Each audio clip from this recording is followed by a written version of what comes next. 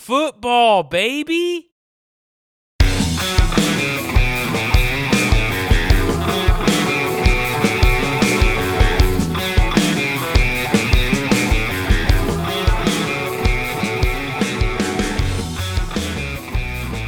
All right. Welcome into episode 54 of the Losing Sucks podcast. I am Dustin Blanton along with my co-host Travis Masterson. What's going on, Travis? How you doing, man? Football, baby. It's always football over here. We get closer and closer by the day. But I feel I'm in multiple drafts right now. All of them are slow drafts, and it's still not enough. I feel you. I feel you.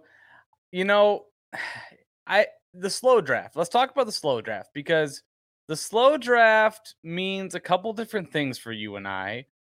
We've been in a few drafts together at this point. We like a certain pace to these drafts. I feel like any pace, any kind of pulse whatsoever.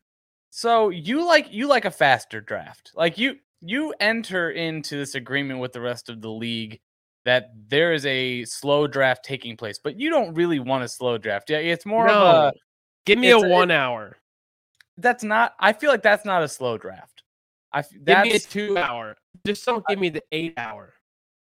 The 8. I'm in one right now that's 24 hours. Yeah. I mean, I'm afraid to trade back. If somebody offered me a great deal to trade up for my pick, I would say no because it will be 3 more days before I get to pick. It's interesting. That's ridiculous. It is. It can be ridiculous. I feel like that's part of the mind game with a slow draft, though, is that even if you know who you're going to pick, you kind of wait out and you kind of hope someone like yourself is like, I cannot wait another day to pick. Like, I'm about to go to bed. Like, I don't want to wait until Friday morning. No chance. And I've been a victim of it. I've been a victim of not being patient. However, yes, I'm learning to be patient and fill my time with other things, such as other slow drafts. So maybe the more you have or the more underdog best ball slow drafts you have going on, it's like every hour you get a little notification that you're on the clock in this draft and you get to redo it all over again. But we have 3 months of this. So if this is the pace and if that's my strategy to fill time, I'll be several $100 deeper into best ball underdog drafts. $3 at a time, baby. Yeah, that's how they get you. That's how they get you. Especially they chip away at your wallet and at your patience. So yes, that's okay. I understand that. I get it. They've also had drastic ADP updates over the last week. I've seen all of my later guys are now top 15 or 20. I'm wondering if they're following our Twitter account and changing their ADPs. Well, they because must. Allen Robinson is way high now. I mean, Allen Robinson, I've seen a couple guys that I want to talk about. Allen Lazard is up there. He rose up 50 points. Way up. That was breaking my heart. I mean, he's still a value, and we're going to talk about it. But it makes you have to ask the questions. You have to ask the important questions of, constantly going through the guys, constantly, all right, is this guy really worth taking, 40 spots above? What I really want to try, and what I was listening to, I heard an idea on a podcast, was that I want to try and alphabetically ordered players. And that way you have to really know your guys. That's fine when you have 24 hours to pick. Sure. My God. Yeah. Yeah, you have plenty of time to really think about who that next pick is going to be. I kid you not. Yesterday, I woke up and somebody was on the clock. And I texted, or I messaged the league chat and I said, at so-and-so, you're on the clock. 4 or 5 hours later, I tweet at them, hey, you're on the clock. Right. The day goes by. We get to 10 o'clock at night. No pick has been made. That's rough. Yeah. That's unacceptable. That is unacceptable. If I'm a commissioner, we are having a meeting in my office immediately. Yeah. I mean, in fairness, deciding between like a guy like, I don't know, like Cade Otton and another fourth-round rookie, it's difficult. You can't rush these things, Travis. And I know even though we're in the 5th round. Oh, it's okay. It's okay. for those of you at home, Travis does not have kids. Travis does not have fantasy. Fantasy is his life. We like to get buckets. That's about it. Yeah. Man. All right. So speaking of guys that you might have to think about for a while that I do not. Okay. Jimmy Garoppolo. Is there really another team for Jimmy Garoppolo other than the Panthers? I say yes. You say Jimmy's out. I say Jimmy stays with the 49ers. Tell me why he's not a 49er. Well, first of all, and I think point A should be Trey Lance. Okay. Just based on draft capital alone. Drafted him this year, brand new to the team. They want to see what he's got. He's right. Rookie. You can't. I got it. It's hard to make that argument to ownership and say, "Hey, I traded away our future, and my plan is to just get past all the draft picks that I traded away, and then we'll start new with the guy I traded for." Okay. But with Jimmy G, I expect him to be traded. The Panthers, are the team that makes the most sense at this point. I don't see the Seahawks making. And there we go. I think we lost Travis. We're going to have to change the video here. All right. So I'll just move to full screen then. And that's okay.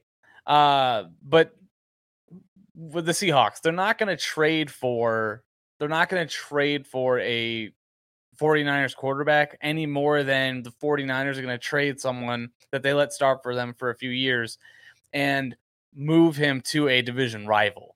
So I don't see that really playing out that way. The Panthers, on the other hand, they're kind of short on options. I feel like the NFL knows that. This is after the saga of, John Lynch and the 49ers overplaying their hand and asking for more than Jimmy G was realistically worth. Added on the factor of Jimmy G now having surgery and there's questions about when he's going to be ready. So you don't even have Jimmy G able to be with the team that he would be traded to during the offseason, which I think is adding towards that added time of him being traded. I do think he's going to be traded. Now, with that being said, there's also the likelihood that he is cut if they can't find a trade partner. I know it's kind of widely assumed that the 49ers would just hold on to him and Trey Lance would usurp Jimmy G. They're going to see what he's got anyway. And that's my thought. But I really think that Trey Lance is going to be the quarterback. And I really think that Jimmy G, again, I mentioned that I think he's going to be cut because of the amount of cap space they would need to have if you were on the roster when that season starts. His dead cap number this year is only 1.4 million, Travis. So it would make sense for the 49ers to cut bait if they can't find a Jimmy G trade partner, because to me, is your backup quarterback worth $25 million a year? To me, it's an easy no. When you say backup quarterback, you're talking about the same guy that just took him to the Final Four again, right? Yeah, that's the guy. That I feel like there's no way that he's going to start the season for the 49ers this year. He'll either be on another team or he will be cut. They won't even keep him as a backup? No, because why would you? It's kind of like, Cam Newton said it best. I can't be in the locker room because everybody's going to be questioning the starter while I'm on the team. Why would they? That's my question. Why would they be questioning Trey Lance if it's only Jimmy behind him? Well, because this is the same argument we had last preseason. And I said Jimmy G will start. I said Andy Dalton will start, and they both did. Well, I'm not saying Jimmy G will start this year, but I'm saying sure. You can't tell me for sure that the 49ers are better this upcoming season, 2022, with Trey Lance than they are with Jimmy. Sure I can. I can tell you that they're better. You believe in Trey Lance? I do believe in Trey Lance. I think based on his 16 games since high school. I think that the 49ers don't have a choice other than to believe in Trey Lance. Jimmy G costing $26 million, $25 million. should not be on that roster this year. So it's a money thing. It's not a skill thing. It's a money thing. It's a, hey, you can trade this guy to a team that has a lesser quarterback. But why would Carolina take that on if they've got Darnold and they just drafted somebody? Why would you take on the third round more money if you're going to tank anyway? Well, first of all, I don't think they're tanking, okay?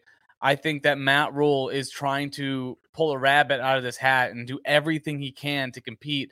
Look, it's not like I'm sitting here saying it's going to be successful, but Matt Rule is an NFL coach, and he can't go to ownership and say, hey, what I really thought would work didn't work. Give me another shot at this with no quarterback. So I don't see Matt Rule saying, oh, we just need Jimmy. He's not going to say, I'm a Jimmy fan. No, he's not going to go to that locker room and say, we can do it with Sam. He did last year. They were good until Sam Darnold got hurt. They could win the Super Bowl if he doesn't get hurt. Oh my gosh. Oh man. I think the hatred for Jimmy G is nonstop. The man has a great record in the NFL. Managing the game or not, went into Lambeau and won. I don't care what the stat line said. He won the game. Trey Lance has played 3 games.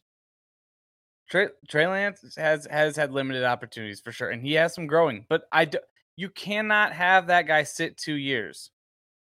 You can't. Right. So it's an image thing. It's not a Jimmy sucks. Trey is so much better. It's they push the chips in. They have to go with it. The ceiling is higher, I believe, with Trey Lance. Yes. In fantasy. Because the ceiling was Super Bowl. So how much higher could it get? Winning the Super Bowl.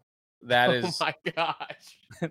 Look, not letting Patrick Mahomes score 21 in the fourth 3 years ago. Look, that's the ceiling. If we're gonna get into they were up 10 in the fourth. Yeah, absolutely. And you know who probably wins that game for them? Trey Lance. Oh my gosh. No, but if we're gonna get into the minutia of what Trey Lance offers over Jimmy G, look, Jimmy G is a little bit more accurate Baker Mayfield, okay? Who is also the only other quarterback on the market that is an option for the Panthers. They're very statistically comparable. Jimmy G he's got good completion percentage, and you know what? He's respected by the locker room, but he's a middle of the pack quarterback. He's not a top 10 guy. He's not even a top 12 quarterback 1 guy. That's not who he is. He is I can come in, and you know what? If you have a strong defense, you have a strong run game, I can get you to the promised land. And for a lot of teams, that's great. But for a team that said, we appreciate that, Jimmy, but we feel like we drafted a guy that can get us above average. And that's okay. At the most important position in sports, they went and did that. When they go win 8 or 9 games and don't make the playoffs, it's possible. That's an image problem. That's your image problem. We had Jimmy. We were in the Final Four. We shipped him out of town. Trey Lance didn't make the playoffs. Sure. But look, it's like you're sitting. Like, I'm not going to sit here and say Jimmy G is the reason they got that far. Jimmy G's not the reason. Jimmy G was he was a great asset to that team, because you know what? It's not like I can sit here and say, oh, well, if we would have put Teddy Bridgewater in there, he would have done the same thing. You know, I think that Jacob makes a point that I think you're also in agreement with. Agreements? Jimmy G is Alex Smith. Trey Lance is Colin Kaepernick. One will manage the game and give you deep playoff runs, plural. The other will help you compete for championships. That's when fair. You say your word choice here is interesting to me, because you say will help you compete for championships, not win championships. When you're competing for championships, you are in the Super Bowl or in the Final Four, 1 win away from the Super Bowl, or in fact, 7 minutes from winning the Super Bowl. That is competing for championships. Yeah. Did Colin Kaepernick win the Super Bowl? No. But look, why not? I understand what he's saying. It's like, look, I can't sit here and say with 100% certainty that Trey Lance wins you a Super Bowl, but I can tell you that he does things that give you better chances than Jimmy G does. So that's what I'm saying. Jimmy G and Colin Kaepernick both had the same result. Okay. The 49ers with Colin Kaepernick had the Ravens beat. They didn't have the Ravens beat. They were smacking their butt, and then the lights went out and everything changed. They were rolling them. No, why we're talking about a Super Bowl that happened like 10 years ago. Like, what are we doing here? Yeah. Well, because we're comparing Colin Kaepernick and his skills. We're not I don't want to Trey Lance and his skills and how they're both give you so much more than Garoppolo will give you. I don't want to talk about Colin Kaepernick. He's not on the show sheet. He's not on there. Okay. Moving on. Jimmy G, though. God dang. It was 21. It was 21-6. Baltimore at half. Yeah. They were beating the tar out of the 49ers. Yep. Yeah. You're right. I know I'm right. I know I'm right. All right. That's it for Jimmy. What we got next? Question for you, though. Because I just want someone to tell me I'm right on something. Jamison Crowder, he's just a Cole Beasley clone, right? He's just an impersonator. I think Cole Beasley's a better player. It's funny because on playerprofiler.com, Jamison Crowder is actually the comparable player to Cole Beasley. And so that makes me laugh. That makes me smile on the inside. You said these guys look alike. And then you found that. Their numbers, man, their numbers are really similar. I mean, their career averages are darn near identical. I mean, you're talking 6 targets a game, 4 receptions, and like 50 yards. So, I mean, we're talking Crowder draft-wise as a late. You look at the board, you hate everybody. Just see if he's in that group. Sure. Or do you not like him? Is it which way are you leaning? For Crowder? Yeah. I like Crowder, especially like in a PPR league.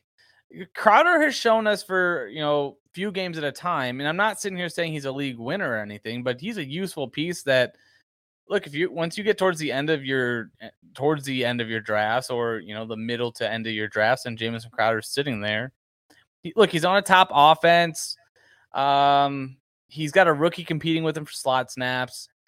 He's shown success in the past. So I say, why not?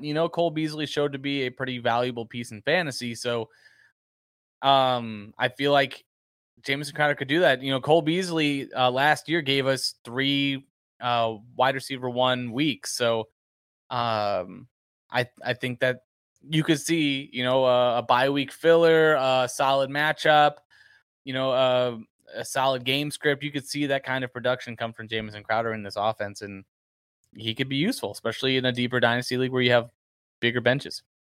Yeah, there's definitely a spot for him. I didn't like the draft of Shakir for Crowder, obviously, but when you look at and just recently Emmanuel Sanders was playable for a little while. For sure. But when you look at Beasley in Buffalo, 112 targets, 82 catches, 107 targets, 82 catches, right. 106 targets, 67 catches. Right. That is bye week. That is strong bye week fill-in play. Yeah. That's the type of guy that if they do that 2 or 3 weeks in a row and they get hot, somebody's going to come knocking saying, hey, what do you want for him? And you could turn that into somebody else you'll use, because that's not going to sustain. Those numbers don't show these guys are going to give you that every week. But when you get a group of games like that, then you can make that more valuable than even they've just given you. Yeah, absolutely. I mean, talking strictly fantasy, I mean, that's Jamison Crowder is even a guy that he can help sweeten a deal. It's kind of helps you put offers over the top. If you like someone else similar to him, like it wouldn't be hard to upgrade a Jamison Crowder to a Hunter Renfrow.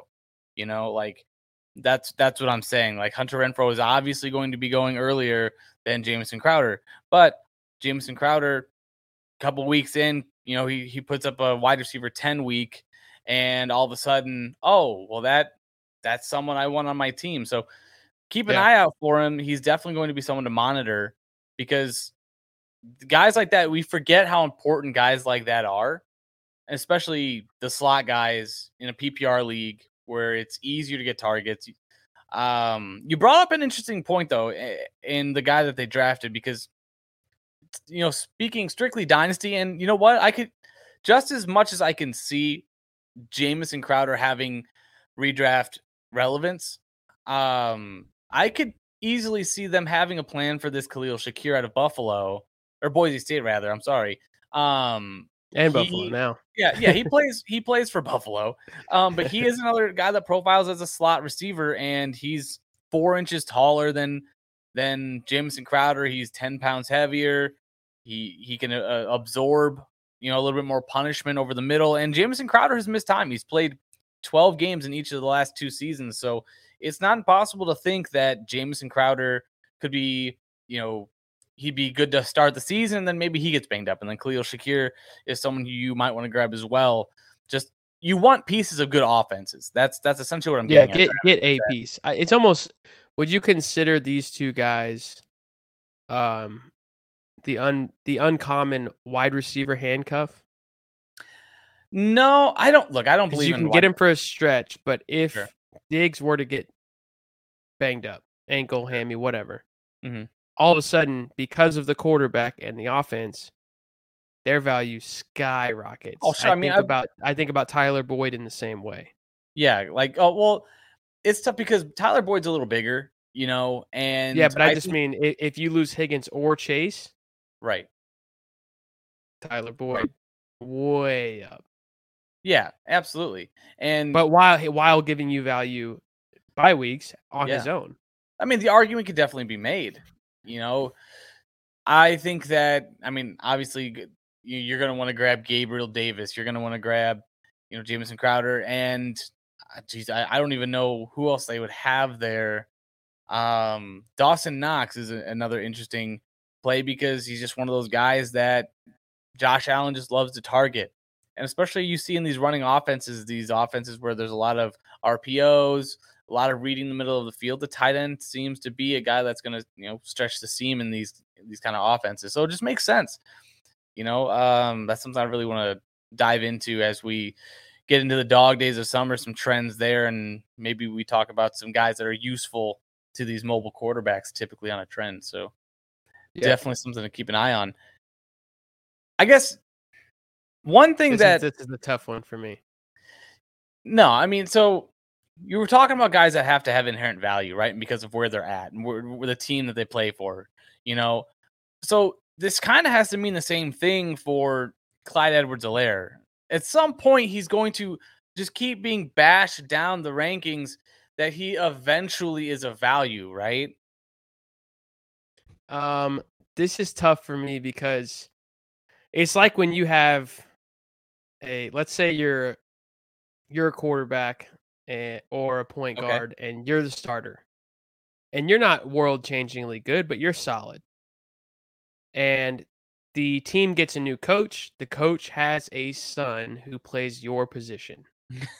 Okay. The writing is on the wall. You're getting replaced. He's playing his son.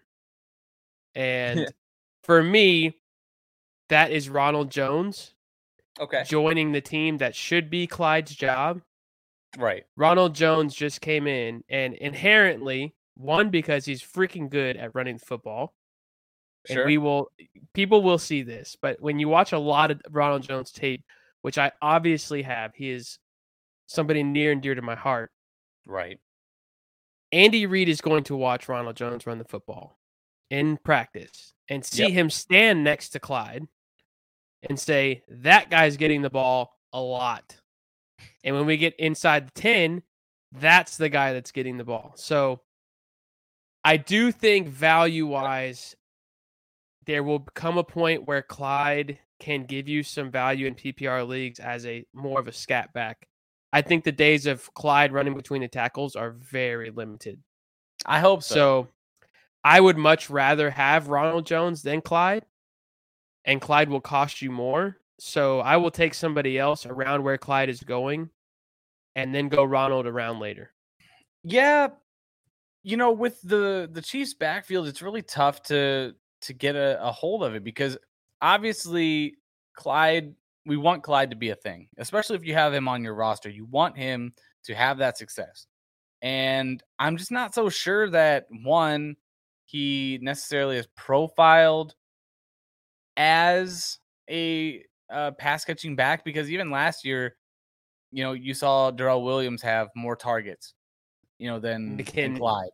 And McKinnon was a beast catching football. And granted, Clyde was banged up, but we know that Ronald does not catch passes. That is not something he does well. Yeah, and McKinnon's gone, Darrell Williams is gone, so he's kind of forced into that role, right? Right, and you would think I'm kind of like, I'm interested in guys like they just brought in a 7th round guy in Isaiah Pacheco. Like, I really like him. I like the way he profiles, I like the way he plays. It's kind of one of these unknowns because we don't know exactly what this offense is going to look like. I expect a lot of lower A-dot throws, check downs, just moving the ball forward, longer extended drives instead of these huge splash plays, which it sounds good. They're built for that now. Yeah, and it sounds good for a running back. I think Clyde does a really good job in pass protection, so maybe he's in there on those plays, because that is also something that Ronald Jones does struggle with. So it would not shock me if Clyde just gets the work, because that's just a trust that he has with Patrick and Andy. The third down work. Right. Well, the third down, and then also creeping in, maybe he starts off as the third down guy, and then when it comes to Ronald, I don't have when it comes Bruce to Arians is not there. No. That is in your head, that's what's scary. When it comes to Ronald, if he misses a block, if he fumbles the football, he's doghoused. That's gone. But Andy Reid doesn't do that. Yes, he does. Yes, he does. Kareem Hunt fumbled on his first carry in the league, and he said, "Give him the ball again and again and again and again." But I think, and what did Kareem Hunt go on to do? Almost MVP of the league. Right. Yeah, but we don't have a Kareem Hunt on this team, No, we don't. But I think run-wise, Ronald gives you first and second down. I think Clyde trots in on third. Look, I've said all along, I think Ronald Jones was the perfect fit for this offense. You were the first one to say Ronald needs to go to KC. Like that, he fits that role perfectly. And here, I mean, the question is, do we think that Clyde's going to approach a value? Initially, I thought yes, but now thinking about it, I don't think there's a place where I could draft him and feel safe at what I'm getting, even as a running back 3, because you brought up a great point. Still going high enough. I don't think that he's going to get the goal line work, red zone work. You've got a lot of guys that can work in the red zone. Juju's a great red zone target. Travis Kelce, great red zone target. Ronald Jones. Let's talk about. Let me give you some context, and this can help you decide if you would take Clyde where he's going. Yeah. He's going with running back wise, Damian Harris, Miles Sanders, Pollard, Kareem Hunt, Michael Carter. So I think he's in that group. I'm fine with that. But the receivers right there are Mike Williams, Courtland Sutton, Juju, Ayuk. I'm going receiver at that point in the draft and going Ronald later. Sure. I mean, but over those running backs, I think the only one I would consider taking Clyde over would be Michael Carter. I mean, that would be it for me. I don't believe in Miles Sanders over Clyde by a lot. I just don't believe in. I'm over the narrative that just because it's a great offense, potentially that means that the running back playing in that offense has to be good. Because we know that the Chiefs don't run the ball like everyone else. So, Adai's got a comment for you. Ben. Yeah, you're right. That's fair. And also you mentioned Mecole Hardman. Mecole Hardman is someone I'm a huge truther for. So, I still believe. I said it at the beginning of the offseason. I think Mecole Hardman is someone who this will be his 5th year playing wide receiver. And it is reasonable to assume that he should have a late breakout if he's going to break out. So Mecole Hardman, it's not unfathomable. I want Mecole Hardman to be a thing, but I also keep forgetting that. It's not his fault. Can Mecole Hardman, can he overcome MVS, sure, but am I No. less certain about him overcoming a guy like Sky Moore or even Justin Ross at this point? I mean, I don't know. But Mecole Hardman, man, I'm a fan. I want him to work out. It's just it's one of those guys where I'll always be a fan. I'll always keep him on the end of my rosters just because I love the dude. It's not his fault, but there's it's 0 just hard to weeks find dudes right with now that you would play him. It's hard to find dudes with safety. It's hard to find dudes with, guys that you 100% you can set it and forget it. And which is why a guy like Najee Harris is someone that I'm targeting in the first round of drafts because I feel like his workload is very safe. I feel like Najee Harris is a guy who we look at his target share from last year. Sure, that's probably going to decrease, but I don't think that his workload or role in that offense changes much at all, Travis. I think you're right. Initially, when we talked about this week, I said I'm scared of all Steelers. I think Najee is somebody that you have zero reason to be scared of, and this is a very chalk take. Obviously, Najee Harris is great, but my initial thought was he can't get 90 plus targets again. That was a Ben Roethlisberger thing. That was an outlier season. However, Le'Veon Bell had over 90 targets, I think 3 or 4 times, over 100 multiple times. It is part of what Mike Tomlin wants to do. It's part of who Pittsburgh is. So maybe Najee Harris is the only weapon on Pittsburgh worth his draft price, which is, I think, around 7th overall right now. Sure. You're going to decide between Najee Harris, Jamar Chase, and Justin Jefferson. Are you taking him over those other 2 guys? That's really tough. If you're at the 107, I think we put that poll up. If I'm at the 107, I'm probably going to go Chase over Najee. Yep. I probably go Justin Jefferson over Najee. Yeah. But that's honestly probably where Cooper Kupp, yeah, I would probably take over Najee, but those 3 guys, and then it's Najee for me. Oh, you've got Najee? Wait, so if you're on the clock at the 101, you're taking who? At the 101? Yeah. Oh, Christian McCaffrey. Okay, 2? Probably Jonathan Taylor. Yep. 3? Oh, man. 3, I would... Like, if you get stuck with the 103, it's going to be really interesting. I don't want the 103. You can't trade. In our home leagues, you cannot trade picks. Yeah, I don't... So, Dustin, you get the 103. Oh, man. And you don't have any keepers. Who are you going with? Because look, the 103, I'm not... I can't... man, that's tough. That's really tough. I don't want to say Najee there. I mean, but for me, he's very close to being that 103 for me. Probably it's the safety of it, right? It is the safety. Yeah. I don't want to ruin 300 touches. So here, honestly, I would probably go Najee. And my thought process behind that is, if it's at the 107 and I can get Najee, or if it's at the 107 and I can get a Justin Jefferson, Jamar Chase, on the way back, I can get maybe an Austin Eckler. Maybe I can get, a guy like Nick Chubb or Saquon Barkley. One of those guys I can get. Wide receiver is so loaded. It is loaded, but running backs are also pretty loaded. There's depth. Thin, man. It gets thin. It will get thin. At the end of the second, though, you can still get a guy like, Aaron Jones. You can still get a guy like that, early third, late second, and still be useful. And still can have running back 1 week. So I'm not necessarily against taking Najee at 3. Honestly, right now, Najee would probably be my 103. Okay. In redraft. Man, the end of the second round receivers right now, are enough to make you want to throw up in your mouth. At the end of the second, AJ Brown, DK Metcalf, Deebo Samuel. Ugh. It's not so bad. I mean, maybe Debo in a redraft. I'm not touching DK Metcalf there. I'm not touching AJ Brown there. Sure. I will let those guys go somewhere else.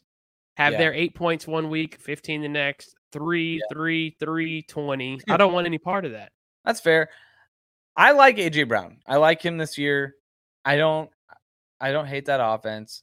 I think it'll be more productive than they were last year. Yeah, that's tough. That's tough. You know, speaking of wide receivers though, that you look for those guys at the end of the second round that that are going to get the volume. And looking through the guys that we're maybe potentially going to see an increase from, an old familiar name that used to be a perennial top, 7 receiver, Mike Evans. Still is. He's Mr. 1,000 yards. So my question is, are you feeling safe in saying he's going to see an increase in targets? And if so, do we think he can have that volume of yards just as we've seen a renaissance in his touchdown totals the last 2 years? Mike Williams, the last time he saw 140 targets, he did have a Jameis Winston on his team, but he also had 1,500 yards. That was the YOLO season between Jameis Winston and I believe it was Ryan Fitzpatrick that year. I'm going to look that up, but what do you think? Do you think Mike Evans is going to be that gem that you see that it just makes so much sense, but no one really pulls the trigger? I like Mike Evans safety-wise. I'm fine with him at ADP. I like Mike Evans over AJ Brown and DK Metcalf by a lot. And he's cheaper. However, an increase in volume, I don't know, because he's not fast and he's not this slant king that's just getting peppered like Michael Thomas was. When you look at Mike Evans, he does what he does and he does it well. But when you look at his targets, he hadn't had over 140 targets in the last 5 years. Right. He hadn't had over 120 targets in the last 3 years. So I mean, he makes his money in the end zone. For sure. He's had one of those outlier seasons before. He has had 170. He barely got over 1,000 yards in both of the last 2 years with Brady. True. So he's not this yardage monster. He's a red zone guy. That's all right. So in fairness, though, last year he wasn't seeing. I mean, it is true. When Tom Brady came to town, Mike Evans saw his workload drop drastically. Is it drastic? I don't know if it's necessarily drastic. I mean, he dropped by like 10 targets the first year, and then he saw it come back up a little bit because of injuries and whatnot. It's a different type of archetype of wide receiver than Tom Brady's used to.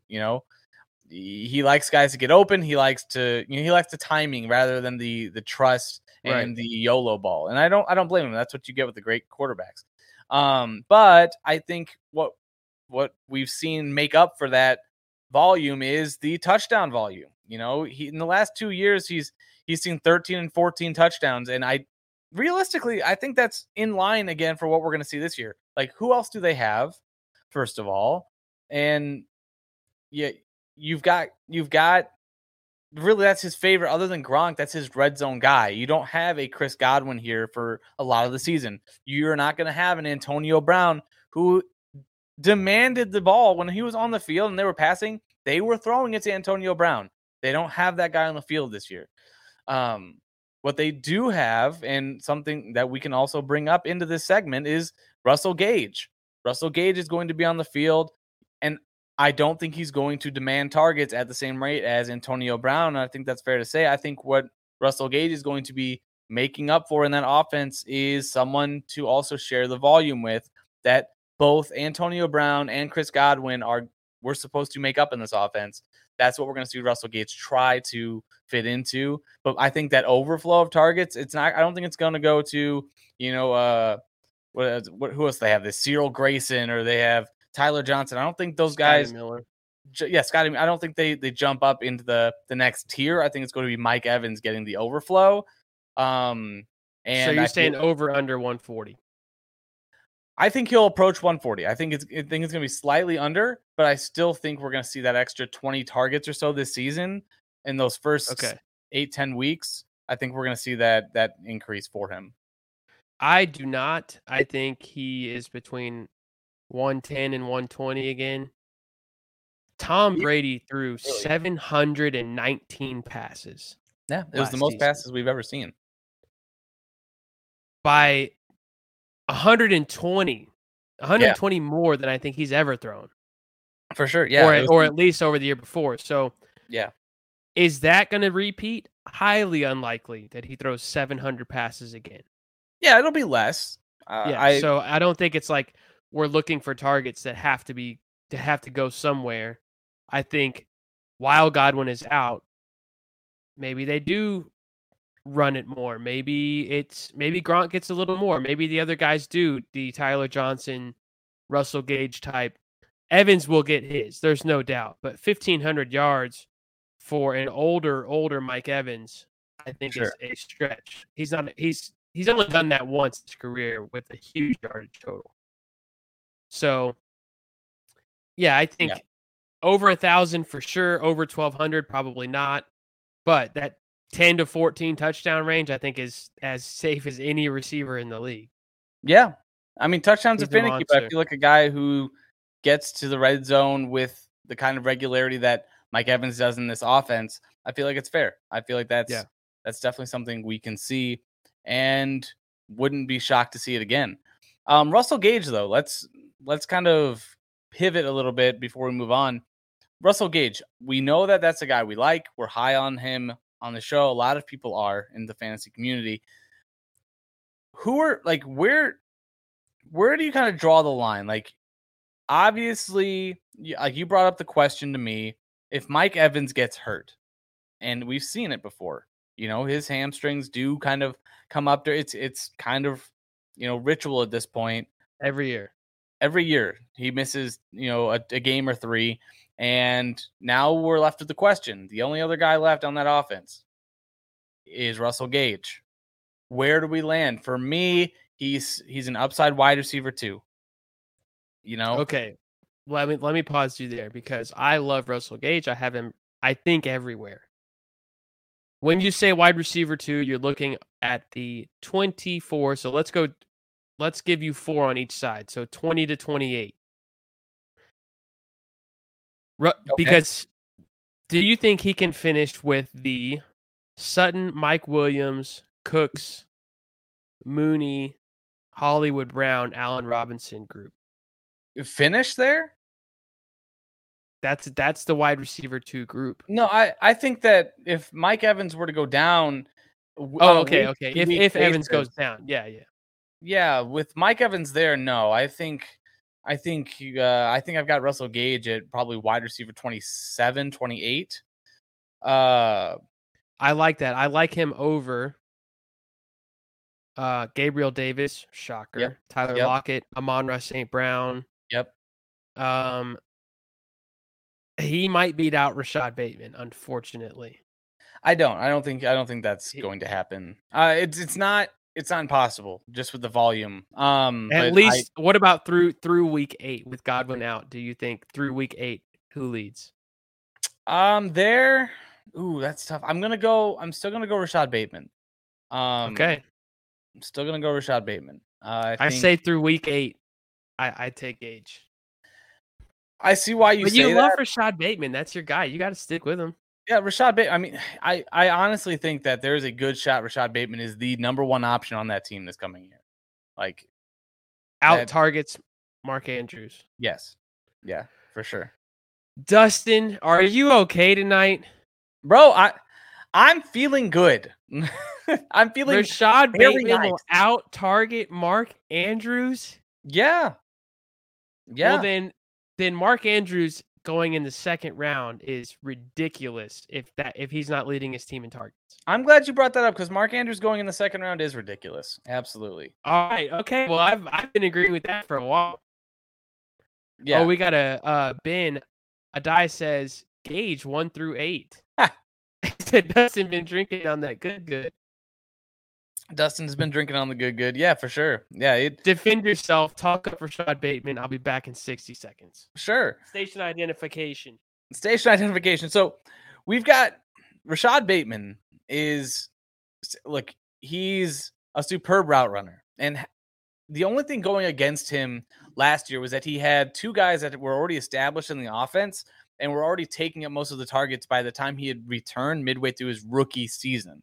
So not only was he dealing with an abdominal injury that he was recovering from, he was also trying to acclimate to the NFL at the same time, trying to move his way up the depth chart, which he had no hope of moving up above Marquise Hollywood Brown and Mark Andrews in that offense, where they find themselves down in games, constantly having to try to come back. And in those situations, you go with the guys you trust. Also, switching back and forth between Tyler Huntley and Lamar Jackson, I feel like Rashad Bateman didn't have the time or the offseason to get comfortable with his quarterback.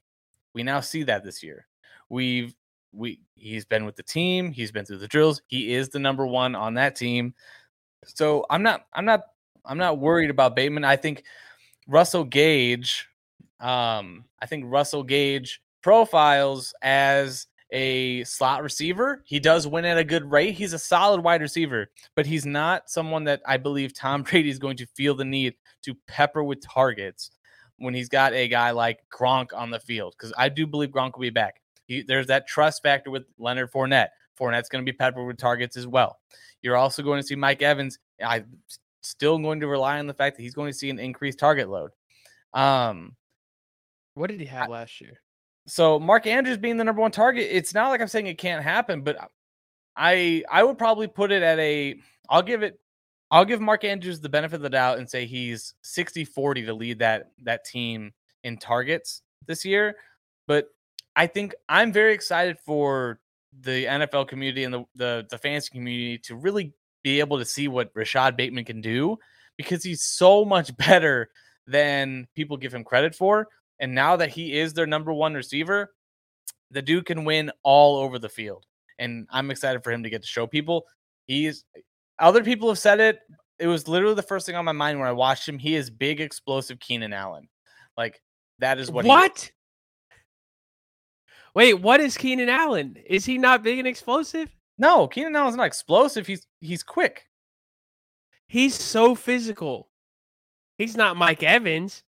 No. But Keenan Allen is a big, strong dude. And so was Rashad Bateman. It's just because Mike Williams is on the other side. But Keenan Allen bodies people and route runs people into circles. Keenan Allen's good. Bateman or Hollywood Brown? Old buddies. That's tough. I'm going to go with Bateman. Oh, no. Man, that's tough. That's really tough. Knowing Hopkins is out 6 weeks. I like Hollywood Brown. I'm not going to. What if Hopkins was not out? If Hopkins was not out, then yeah, I'm still in on Bateman, and I'm still in on Hollywood. Okay. I need to see it. From Marquise Bateman. has got a new quarterback. He's got a friend. There's also another quarterback showdown that we want to talk about. Two guys we're very high on. Two guys that I think are very in similar situations, going from crappy situations last year. There are some still questions about their productivity. Let's talk about Courtland Sutton and Allen Robinson. Yes, sir. That's a good name. I know I really like both who you have in there. I know who you have. You're A-Rob all the way. Yes. But for me, I like both of these guys. I really do. All right, so A-Rob profiles as. Hold on, can we stop? I want to pause real quick because Jacob just said Rashad Bateman is his wide receiver 37. I am with Jacob. I'll put it here on the record as well. 37. That's out. That means he's not. That means he's a wide receiver 4 for you. Man. That means he's a wide receiver 4 for you. And for me, this is not a situation where it's Bateman's fault. I just don't think there's enough volume there for him. I like Juju in the Chiefs offense more. I like Thielen more. I will take probably Ayuk, Hollywood, Allen Robinson, Darnell Mooney. I mean, there's so many guys. This is what I mean by wide receiver is absolutely loaded right now. It's not Bateman's fault. They don't throw enough. All right. Let me put it this way. if the You're Ravens so mad. if the Ravens You're so mad. if the Ravens throw for the fewest passes in the NFL, which they won't, if they only throw 500 passes, and if Rashad Bateman has a horrid target percentage of only 18%, that's still 90 targets. That is a wide receiver 37 is not getting 90 targets. Yes, they are. Yes, they are. Rashad Bateman is going to exactly. But we can have that discourse when I tell you that a wide receiver 4 isn't getting 120, 125 targets like Bateman will see. Chase Claypool just had 105 targets. That's what you're going to get from Rashad Bateman. You're going to get you're not. 2021 No, Chase Claypool. It's 2022 Rashad Bateman. I would be willing to bet a solid amount of money that Rashad Bateman sees 120 targets plus this year. And he might, but they just don't need that from him. No, but when you've got a sports car, you don't drive 45 miles an hour. Okay? The sports car is in the backfield. In the shotgun. That's the sports car. Lamar Jackson would juke Rashad Bateman out of his shoes. Jacob, Mr. Ben, we cannot have a leg shaving 2.0 until there's a leg shaving 1.0. Okay, fair enough. If this keeps going at this rate, we're going to be like the lawnmower Manscaped. It's a lawnmower 3.0, 4.0. It's like, wait a second. We never had the 1. We never bought the 2. Now you got a flashlight on this sucker. It hurts. It hurts.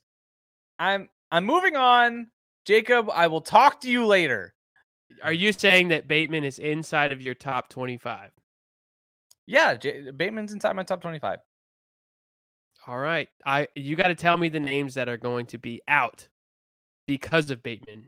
You'll have to tune in next week. We might have to do this tomorrow. Because we're moving on to Courtland Sutton versus Allen Robinson. And both of them have new quarterbacks. Both of them are in great situations.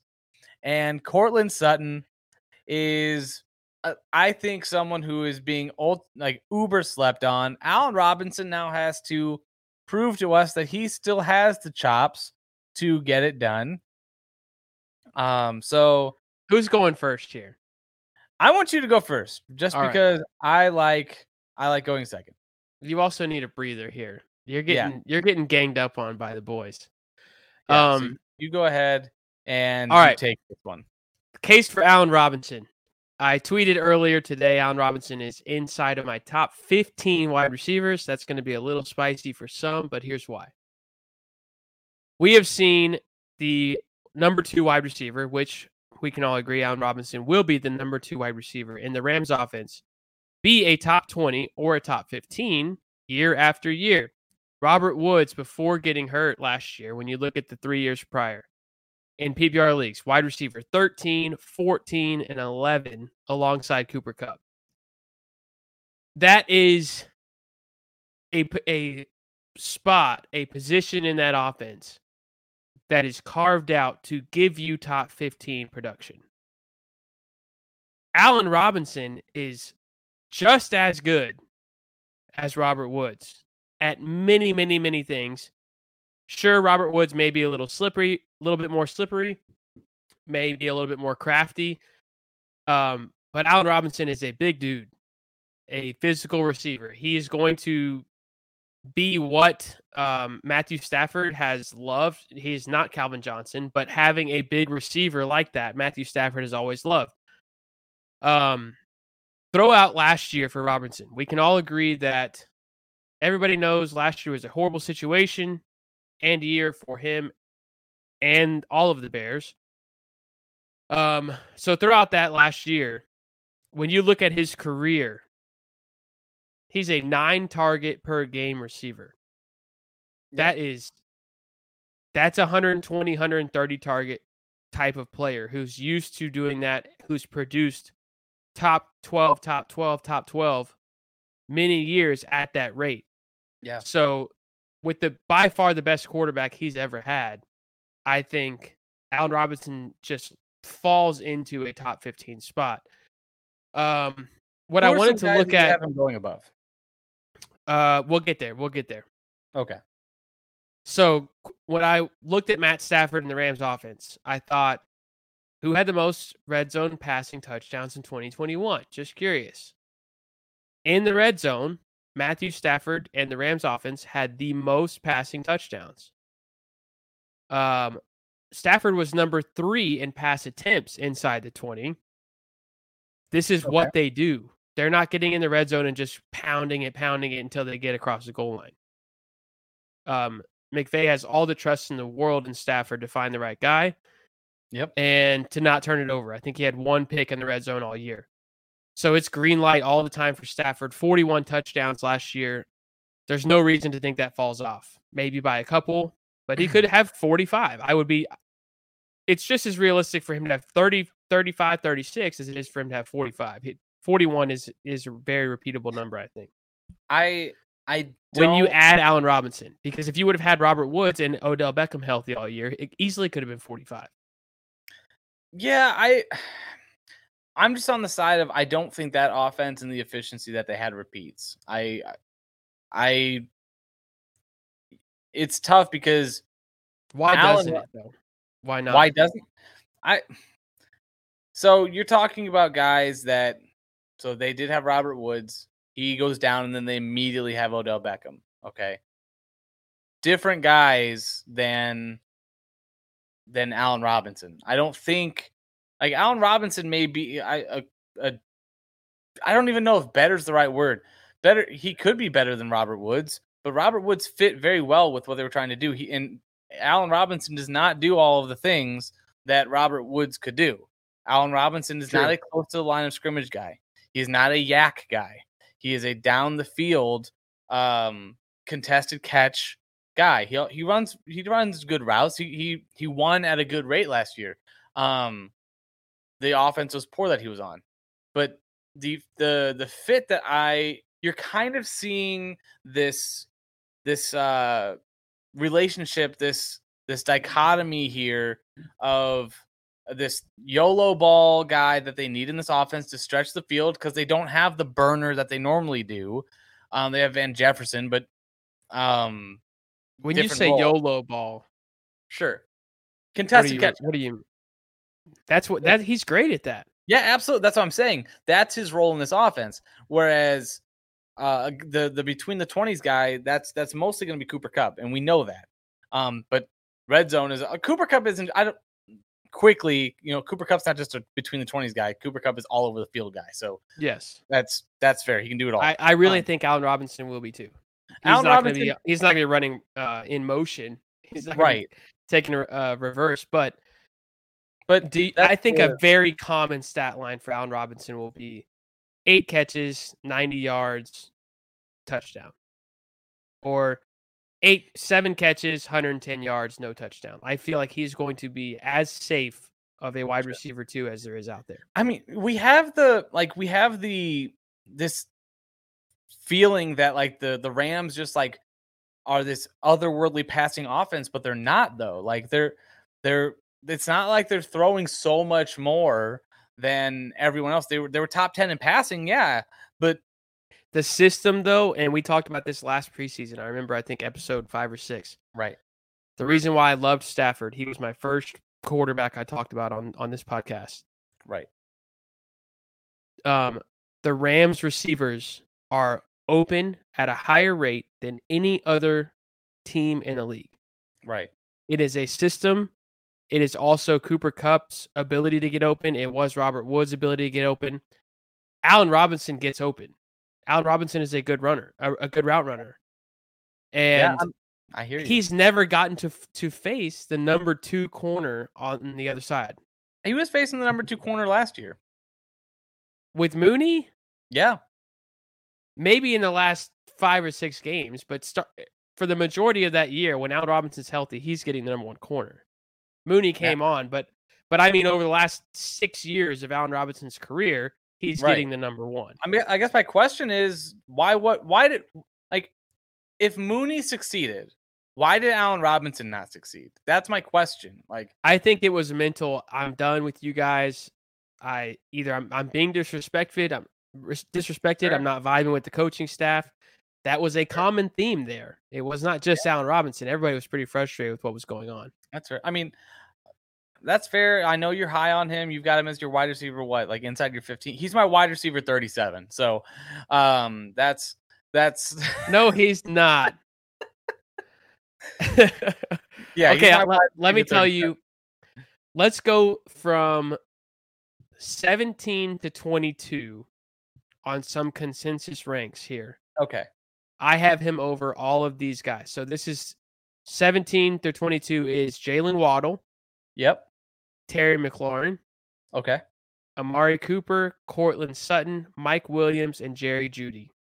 I think Allen Robinson on a week-to-week basis is safer than all of those guys and has a very similar, if not just as high ceiling. I think he's more comparable to Amari Cooper, Courtland Sutton, Mike Williams. I think those guys are going to be at the top of that tier. You would take Mike Williams over Allen Robinson? Yeah, I think so. Okay.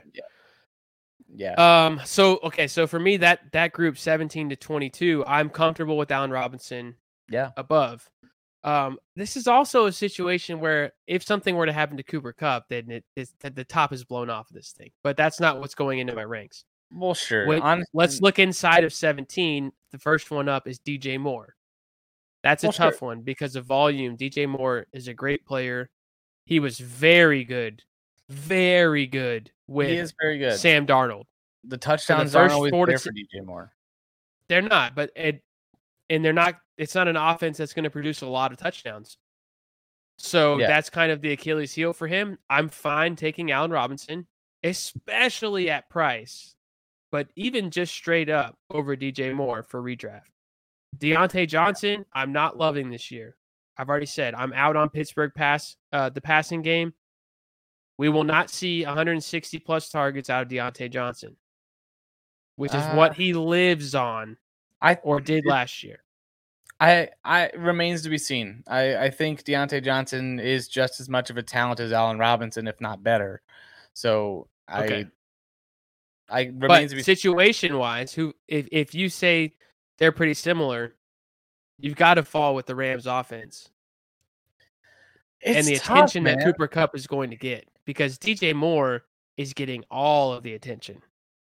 Well, you say that, but Cooper Kupp, if you have Allen Robinson over the rest of the guys, like Cooper Kupp is going to get his. Like Allen Robinson, like it's like saying, I don't know, it's not every wide receiver 2 is going to be, like you can't just put anyone on the Rams and just make them great. Allen Robinson's going to be good. I think 15 is a little high for me. You're really needing everything to go right for Allen Robinson to get there. That's true. You are. DK Metcalf? I like DK Metcalf. I do. I think that offense is going to be ugly at times, but I think DK Metcalf is like no one else in the league. There's not another DK Metcalf in the league. I agree. So, but even if you're okay and I'm okay going DK Metcalf or DJ Moore, these guys, yeah. Allen Robinson is in that discussion. He's in that argument. Sure. Yeah, he's wide receiver. 15 to 20. He's in there. He's definitely in that discussion.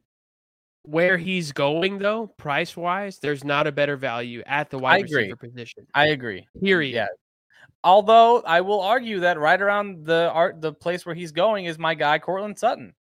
Courtland Sutton's going right around the same area as Allen Robinson, and all the things that we just argued for Allen Robinson, I can argue for Courtland Sutton. Courtland Sutton has never had a great quarterback. His best quarterback was probably just now when he played with Teddy Bridgewater.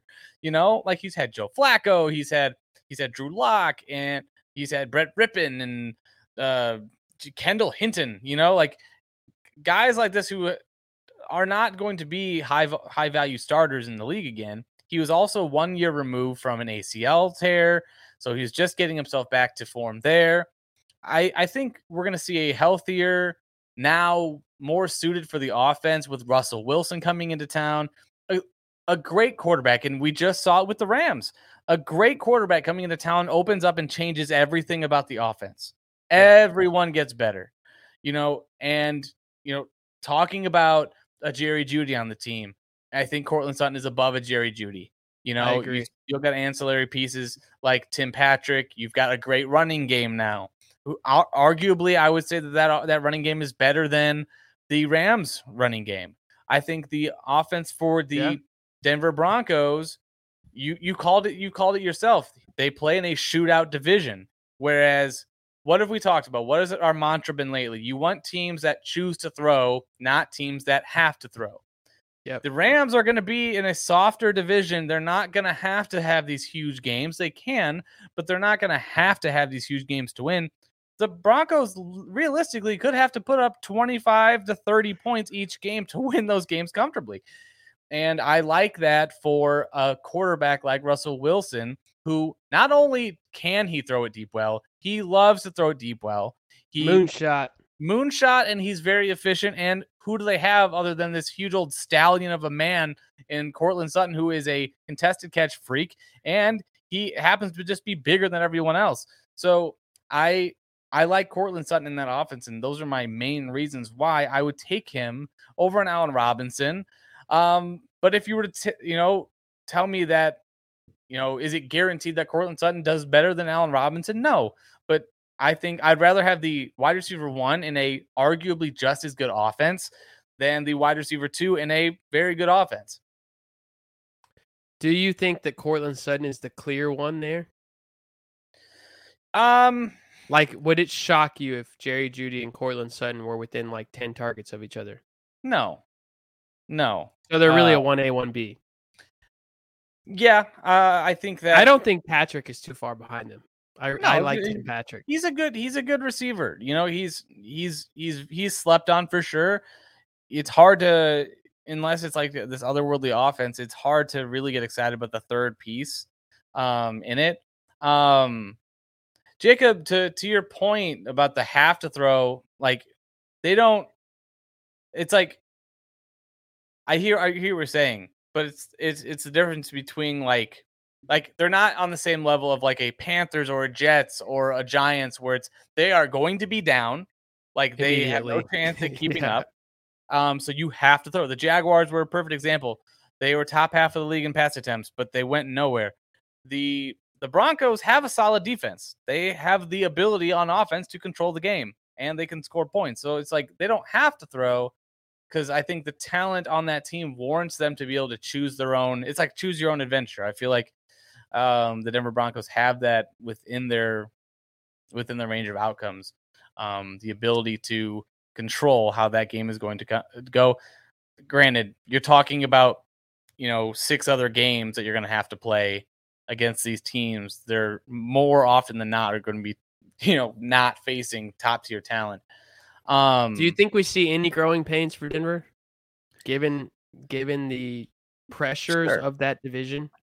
It's possible. Like, I'm not saying Courtland Sutton and this offense in general is just a lock to be great. One of these teams is not going to have a good enough season.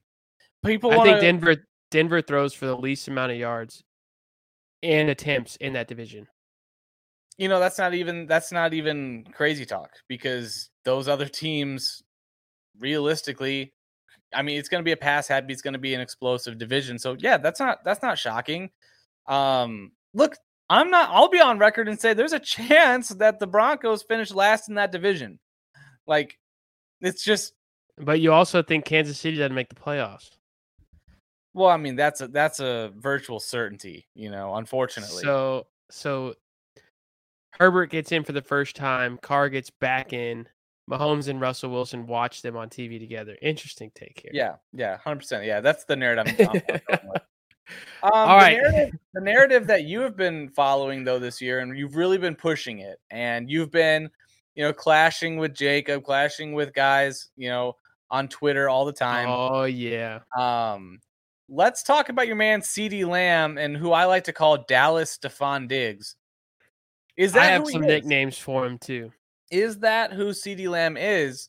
Are we about to see, another one of these top tier wide receiver seasons? I know you already believe that. You don't have to continue to peddle this narrative to me, but make the case for these people, and then I'll tell you why you might be wrong, but why CeeDee Lamb is making this jump into a top 5 wide receiver. CeeDee Lamb is going to have, and this may sound bold, it's probably a little bold. He is going to have a 1,400 yard, 15 touchdown season. Whew. I think that's spicy. 2 words that that Jacob likes to use for CeeDee Lamb are alpha and elite. And I'd have to agree with Jacob here. He's Jacob's favorite lock to finish as the number 1 overall receiver. Oh, it's hard to go. It's hard to go against that. I feel like that's not true. I feel like that's not how Jacob feels. CeeDee Lamb is an absolute freak, DeAndre Hopkins level freak when it comes to his hands and his catch radius. We've seen flashes of it in season, in training camp. It's not just the one clip on Hard Knocks. He has incredible hands. Everybody in that organization, other elite wide receivers in the league, have said this dude is real. He is one of the best in the game for sure. And he's got Michael Irvin said he is going to take over as a top 3, top 5. When you talk to Davante Adams and Justin Jefferson, you're going to be talking about CeeDee Lamb after this season. And I think it's just the window is closing so fast that when we get to actual draft season, it's going to be too late. If you're in a dynasty league, do everything you can to go get CeeDee Lamb. I just did everything I could to go get him. I just went and gave up a lot to go get CeeDee Lamb. I went. It's worth every penny. I went and gave up Deontay Johnson. I gave him Kenneth Walker. Gave him a 2nd-round pick in 2024. Gave up Nico Collins as a toss-in for CeeDee Lamb. To me, that is a steal. I feel like it's going to be a steal. I feel like that's going to be. This is one where I don't feel like it's crazy. I don't. But I love watching you go off, on a rocket ship and go to the moon. CeeDee is the moon. He does everything. He does everything. He's not just CeeDee Lamb. He is also Disc Sheep. Disc Sheep. Yeah, he is Disc Sheep on this show. And if it's 3rd down, he's your guy. He is. If you want to stretch the field and throw it deep to him up the sideline, he's your guy. In the red zone, he's killing people at the goal line. He's Davante Adams people at the goal line. Look, I'm telling you, I'm trying to tell people CeeDee Lamb is the next Davante Adams of fantasy football. So for those of you who don't know how our relationship goes on the show, one of us will get excited about a player, and then the other one of us will tell us, no, you're wrong, and then just wet blanket over everything. And it's our responsibility to do that for each other because it really makes you see every side of it. Now, after you've told me you also love CeeDee, I love CeeDee Lamb. That scares you just a little bit. Love CeeDee Lamb, but Travis always goes to the high end, like he's going to be the wide receiver 1. I won't ever stat someone out as this guy is definitively the wide receiver 1, no matter what. But CeeDee Lamb, looking at this offense, he does have outlier potential in this kind of season where you don't have an established 2. Michael Gallup is going to have to prove that he's healthy coming off of the ACL injury late in the season. They have a Jalen Tolbert, a James Washington, a Dalton Schultz will take away some targets. Backfield is what it is. CeeDee Lamb, realistically, jumping up to, even if you were to get to, you put him at a 25% target share, and that puts him at about 140 targets, 150 targets. Easy money. It is within the realm of possibility if they throw for the same amount of passes they threw last year. I think they threw like 596 or something like that. If he were to jump up to that 29% target share that we just saw Stephon Diggs have 2 years ago, That's 170 targets, Travis, and then that does put you in that kind of line where you mix in where he is the only option on this offense. That is Dak's go-to on a third down or in the red zone, because you look at the numbers, they don't look pretty in terms of the red zone targets. CeeDee Lamb only has 22 red zone targets in his career, but prior to Stefon Diggs getting to Buffalo, he had 5 red zone targets and then 15 red zone targets. He gets to Buffalo. He also had to play a whole season with Cooper Rush and Andy Dalton and whoever his name was. It's true. Ben Hard Knocks playing chess. What's that dude's name? Oh gosh. DiNucci. DiNucci. I'm not counting CeeDee Lamb's red zone targets against him when half of his career was with Ben DiNucci and Cooper Rush. And that's what I'm trying to get at, is that we saw just last season, Stefon Diggs just had, I think, 38 red zone targets. That's a season, like, you put these ingredients in the same pot. You put these things together, and it's not like they're impossible. You have these seasons where it's just he's the go-to guy on a top 12, top 10 offense, and you do have a magical season where it may not be who CeeDee Lamb is every single year. We're not calling him Antonio Brown. Like, that's hard to come by. I am telling you, he is Devontae Adams of fantasy football for the next 5 years. Let me finish. You said we are not. You are not. I am definitely calling him that. I'm not going to sit here and say that CeeDee Lamb is this guy for the next 6 years. What I am going to say that this year we could see a kind of Cooper Kupp type season, DeAndre Hopkins wide receiver 1 season, where he does have 170, 175 targets, and he does get to 1,500 yards, and he does get to 14 touchdowns. And then you do see that he, at the end of the day, he is the wide receiver 1, and you said it yourself. Wow, I got this guy in the 3rd round. I got this guy at the late 2nd round. And that is, those are the kind of guys you win your league with. And look, in CeeDee Lamb's range of outcomes, being realistic, that is well within the upper range of his outcomes. And it's not hard to see that kind of season happening for CeeDee Lamb. So you're telling me overall wide receiver 1 is not that spicy? It is spicy. That's always spicy to say, but for a guy like this, where people have been saying it since before last year, he doesn't have an Amari Cooper. We are going to find out this year if that is really a detriment to the offense overall, or if that is just an opening of a door that CeeDee Lamb needed to show that, hey, thanks for stopping by, Amari, but this is my house. You can leave now. CeeDee Lamb was your pick last year preseason of a guy going outside of the top 8 or 10 at his position. Sure. Who you think could finish number 1 overall. I'm always a year early, man. I'm always a year early. We did one at each position. I don't remember who all my guys were. I do remember my quarterback was Stafford, and he finished top 5. That was great. Right. And Eckler was going outside the top 8 or 10 at running back, and I said Eckler could finish number 1 overall. He gave you an RB2. Yeah. CeeDee Lamb, we're going to have to do this again, because when we get to that show, oh, no, I guess we can't, because CeeDee's going to be ranked that high. Oh, for sure. Dynasty-wise, outside of Jefferson and Chase, you can't name another receiver you would take before him. Cooper Kupp.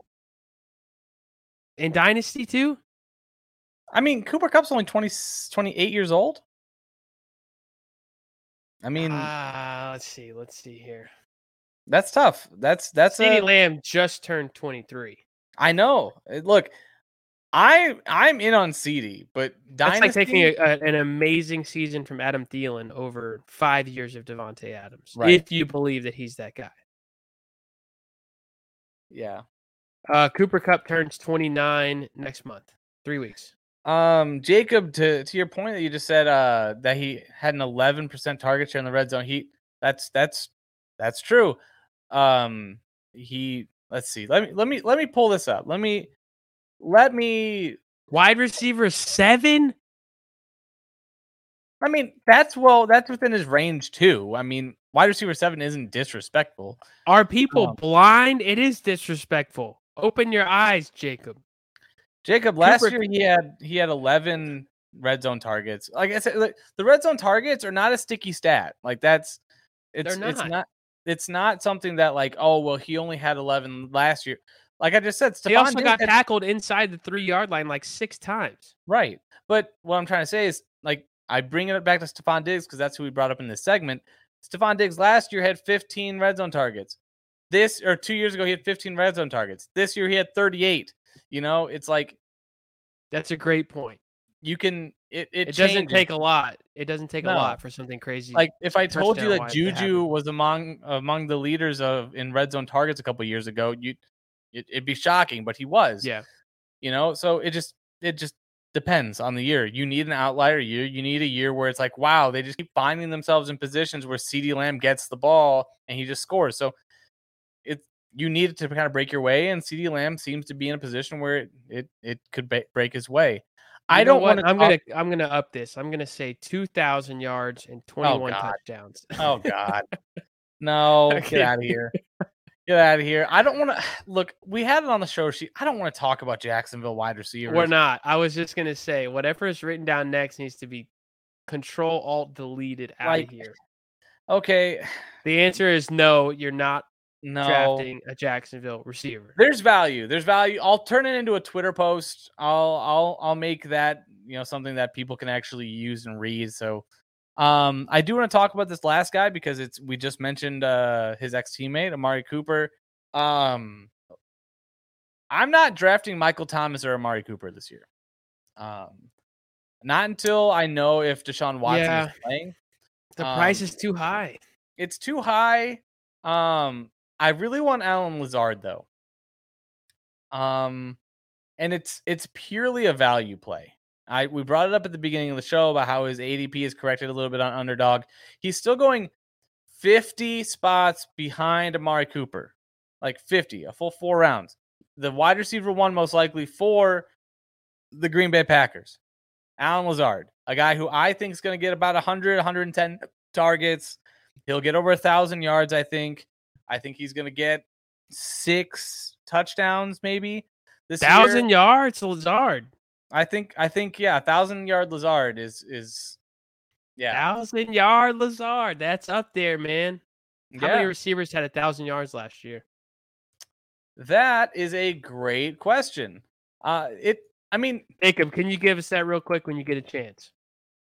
So it's tough because Allen Lazard is a guy who profiles as, he's not Amari Cooper, he's not. He's a guy that, he's just a de facto number one. Randall Cobb isn't going to be the guy this year. Let me see. I don't think they're done adding. Let's see. How many wide receivers had 1,000 yards last year? 26. 26 wide receivers had 1,000 yards last year. So, to me, that says... I count Travis Kelce. Yeah, to me, that says there's a small chance. But where he's going, if he gives you 850 and 900 plus 8 touchdowns, because he does that too, Allen Lazard is a great value. I don't think they're done. I think they add another receiver. Whether that's Terrell Owens or Julio Jones, I don't know. But they will go get somebody. First of all, a couple things. Jacob, thank you so much for helping us on the show. I love the tangents we go on. It does help kind of keep things in the flow. But Lazard and them bringing in competition, there's no one on the market right now that makes me feel like he's going to come in and immediately threaten the guy that Julio Jones would not? No, because how many games is Julio Jones going to play? Okay, well, injury-wise, I don't know, but exactly. At this point, he's going to be 34 years old. Like, you have to. It's 34? Not like isn't he? He's like 33 right now, right? He's 32. He turned 32 a couple months ago, so he will be 32 all season. He turns 61 next week. Julio Jones, healthy, is smashing Allen Lazard's value. Yes. Okay. I will admit Julio Jones would put a damper on Allen Lazard. But I like Allen Lazard where he's going, because if they don't bring someone in, even if they do bring in like a Will Fuller or Julio Jones,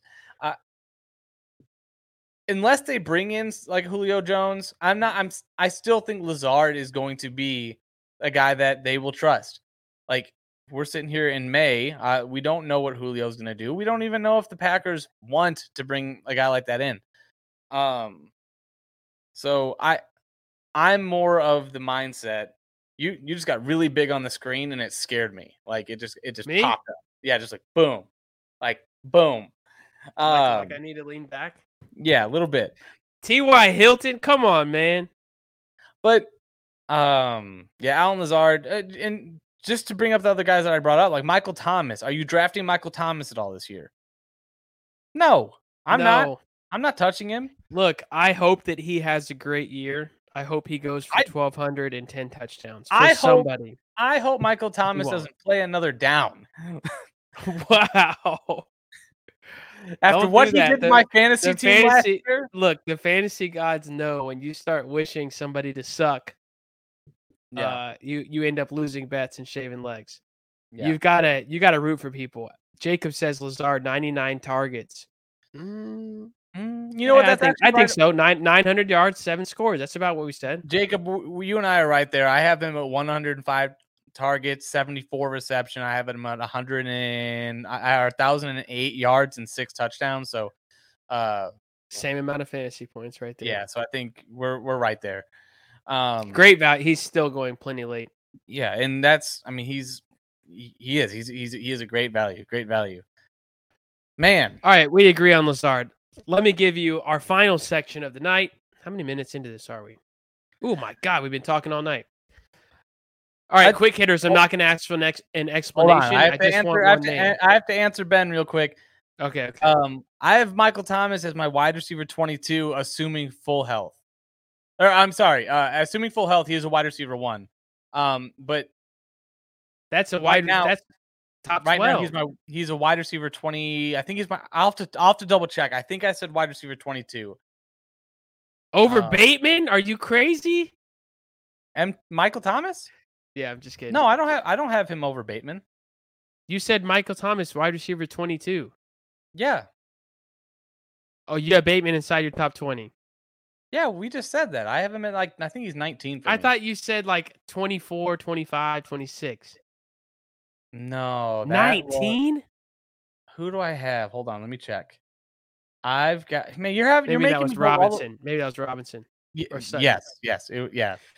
All right, I've got 5 this guy or that guy questions. We don't have to expand at all. Just give me one name.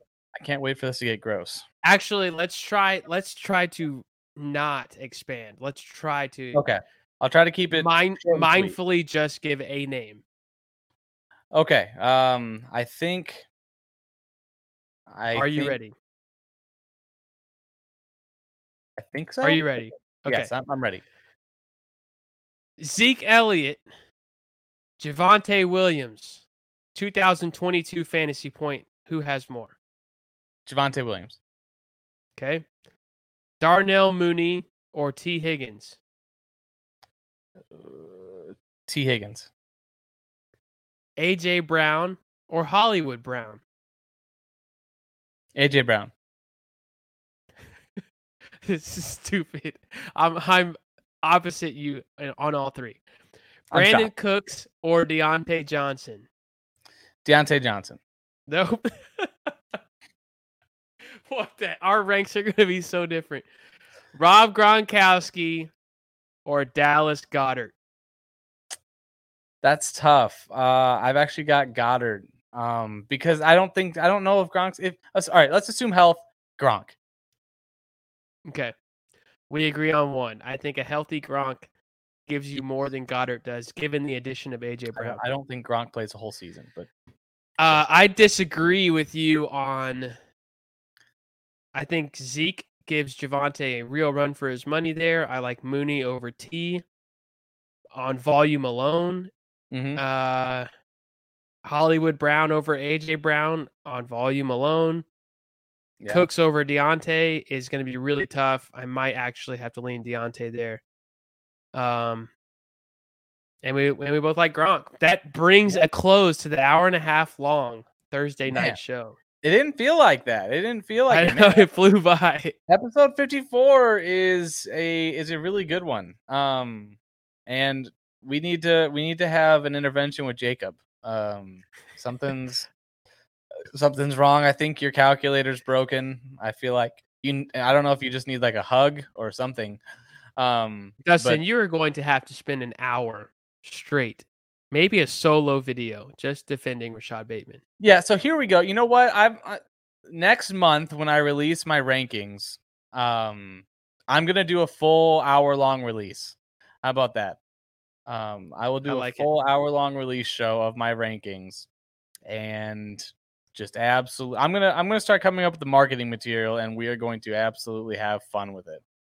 You know what? That's what we should do, Travis. That's what we should do. We should make a rankings release show, and then hype it up, and then that's what you and I are gonna do, because we're gonna come up with a lot of discrepancies between yours and mine. So Darnell Mooney over T. Higgins might sound like a hot take now. It will not be. Yeah. So, we'll do that. It might be a 2-hour-long show since we just did an hour and a half. This is an hour and a half running right now. We got to cut this off. Man, that was fun. These are always so much fun. I always appreciate these. Thanks, boys, for joining. Thanks, everyone, for joining. As always, we are Losing Sucks. I'm Dustin Blanton. That's Travis Masterson. Remember, losing sucks. Don't do it. Take it easy, y'all. See y'all.